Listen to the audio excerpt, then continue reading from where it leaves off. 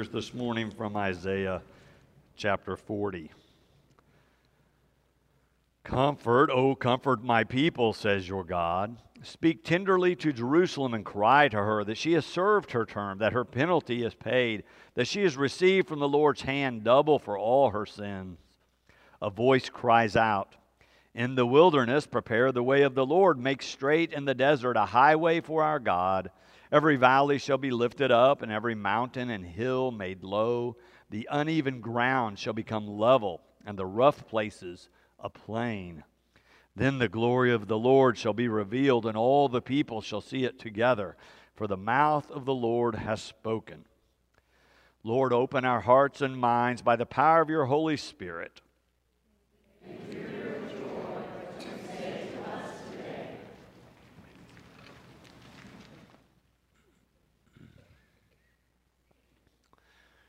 Reading through the first 39 chapters of Isaiah, you find lots of criticism and judgment of the people for their sins and criticism of the leaders for not being faithful in their leadership. But then when we get to chapter 40, it's what biblical scholars then term Second Isaiah. The time frame and the political and governmental issues that the author addresses are different than they were in the first 39 chapters. In this section, from chapter 40 through chapter 55, the tone shifts and sounds much different. It is a tone with more comfort and joy, less criticism and judgment, more lifting up the people, and God's words of comfort and joy. You heard them in the very first verse we read, comfort, O comfort my people, says your God. To contrast that with the first 39 chapters where it's more criticism and judgment and doom, verse 5 in chapter 39 gives us a nice taste of that. Then Isaiah said to Hezekiah, hear the word of the Lord of hosts. Days are coming when all that is in your house and that which your ancestors have stored up until this day shall be carried to Babylon. Nothing shall be left, says the Lord. In that portion, they're predicting that the Babylonians are coming and they're going to take everything. And Isaiah was right. They did come and they devastated and conquered Jerusalem and took anything and everything and everyone that they wanted back to Babylon. The people are living in exile, and beginning in chapter 40, in 2nd Isaiah, if you will, this author is addressing those living in exile. And yet, even though they are living in exile, chapter 40 rings out with hope. It has this great expectation that God is going to act and bring them home. You can hear in verses 3 and 4 of what we read, a voice cries out. In the wilderness, which is the territory between Babylon and Jerusalem, in the wilderness prepare the way of the Lord. Make straight in the desert a highway for our God. Every valley shall be lifted up, and every mountain and hill be made low. The uneven ground shall become level, and the rough places a plain. The Babylonians are in charge, but 2nd Isaiah lives in hope and has this dream that God is going to act and reunite the people and bring home the people from exile. That God somehow is going to make a way. It will be God's way and a way for the exiled people to come back home and back to God and back to their place of living and their place of worship.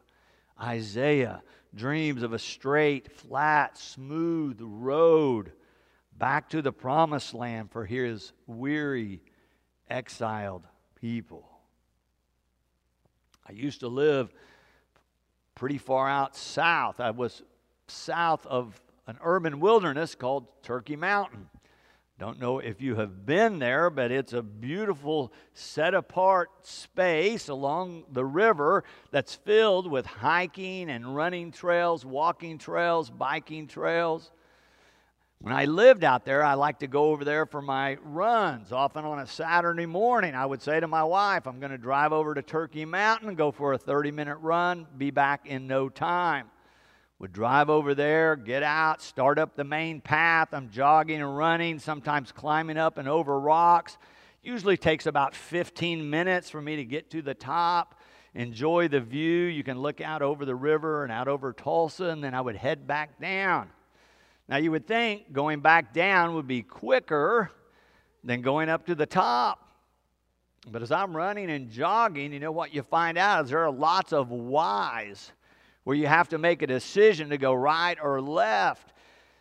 It's not always clear at the top of the mountain which way is going down and which way is going further into the wilderness. But I just trusted my instincts. I've got this. So I would just keep running, and then I would begin getting tired. And then I would look at my watch, and it would have been 30 minutes. And I'm still pretty much on the top of the mountain. I hate to say that I was lost, but I don't know exactly where I am. And I don't know which path is going to get me back to the bottom. So I just keep running, trusting my instincts, beginning to hope and pray that I finally find that path that goes down back to the parking lot and flattens out. And of course, that's also where there's water. But here's a little tip I learned. Pay attention to the trail signs. Really helpful to know what the signs mean and which ones are pointing you to the bottom. I resisted outside help, but I really needed it. Has that ever happened to you? Where you resisted help from outside, where you tried to hide your struggles and your problems? You tried to avoid facing what you were dealing with in your life, but by the avoidance also were an obstacle to the very help that you need. It can happen to any of us. This author dreams about a time where the people will turn to God and God will help them. This prophet proclaims that God is that help for God's people, and that this will happen because the prophet or the messenger of the Lord has spoken it on behalf of God. We heard it at the very last phrase we read, for the mouth of the Lord has spoken. It has that sense of Genesis where God speaks and things happen. God says, let there be light, and there is light. God says, let this happen, and it happens. God says, let that happen, and it happens. God is creating in our midst. And when God speaks, things happen. And Isaiah is reminding his people of this long story of faith where there is this continual theme of God being at work in the world. This Isaiah passage from 2nd Isaiah, as well as any number of others throughout the Scriptures, raise up this biblical theme of the people having faith because they know that God is at work for our good. Yet so often we miss it or struggle to recognize how and where God is at work in the world. I think one of the reasons this happens to us in America is we get so focused on individual liberties and rights, which are important. But sometimes it skews how we're looking for God, and we're only looking for God to be at work in our own personal lives, our own personal blessings of good fortune or material blessings or something happening that we had hoped for. The biblical narrative in Isaiah and other places suggests we take a step back, raise our gaze, see the larger and broader picture, and begin to look for God at work in the lives of others and in the lives of the community. There's a founding story about Alcoholics Anonymous that I read recently. Bill Wilson got sober just about this time of year in 1934. He was so excited about his sobriety that he was trying to tell anybody else he knew that ever drank how great it was.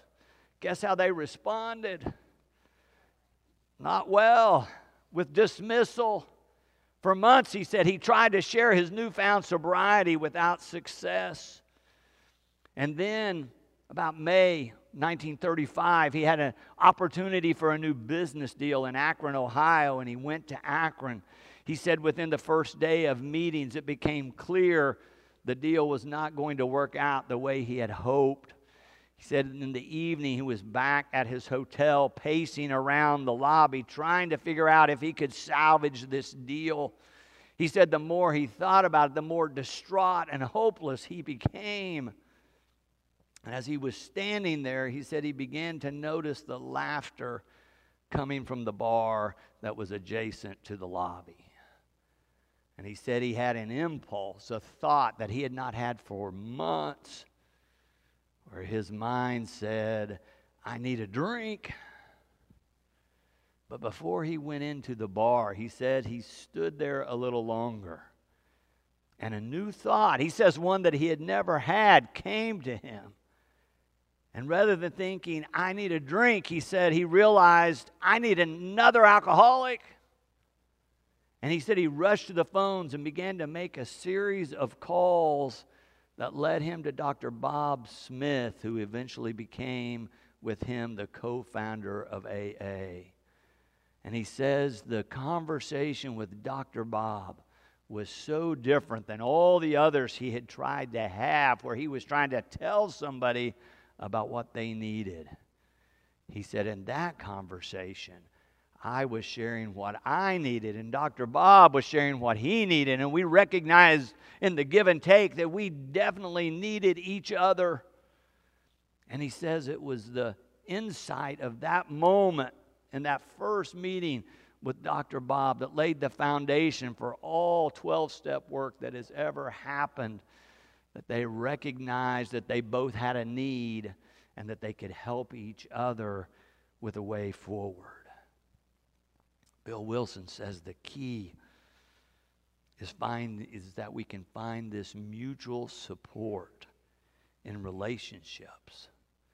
This is one of the things the church provides when we are at our best, where everyone can come from whatever their background, whatever their circumstance in life, and know that they'll be seen and treated as a beloved child of God.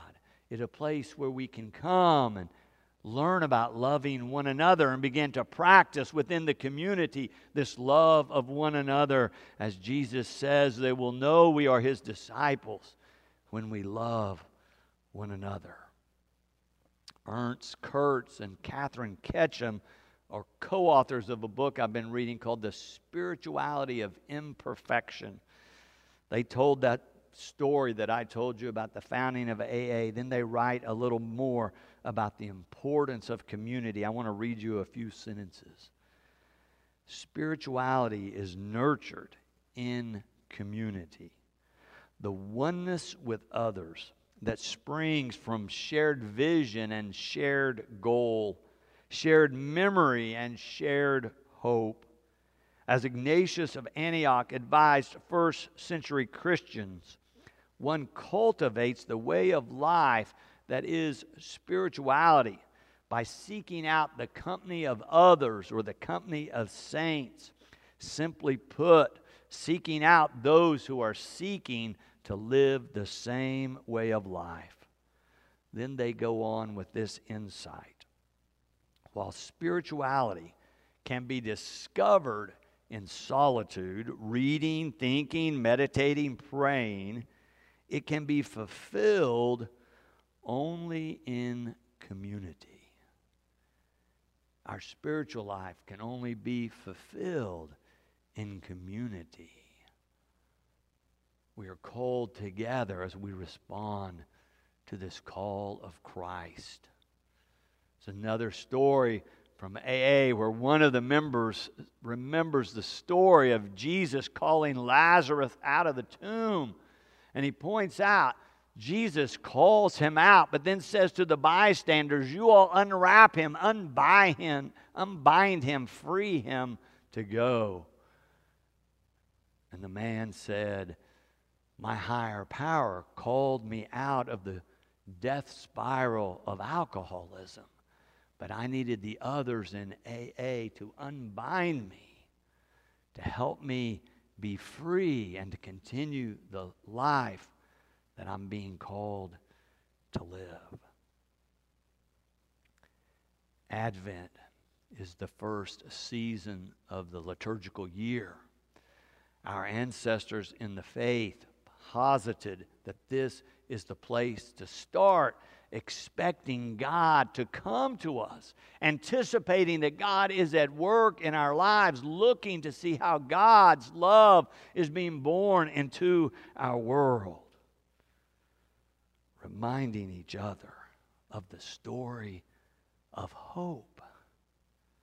Advent is the liturgical season of the church, of the community, where we invite people to come together, where sinners come together looking for forgiveness of sin, where ordinary people gather expecting something extraordinary to happen. This is a place, as our invitation says in our communion liturgy, where Christ our Lord invites to His table all who love Him, who earnestly repent of their sin and seek to live in peace with one another. Advent is a season of hope, where we're looking for peace and beginning to strive as followers of Jesus to live peace in our lives, to truly love one another.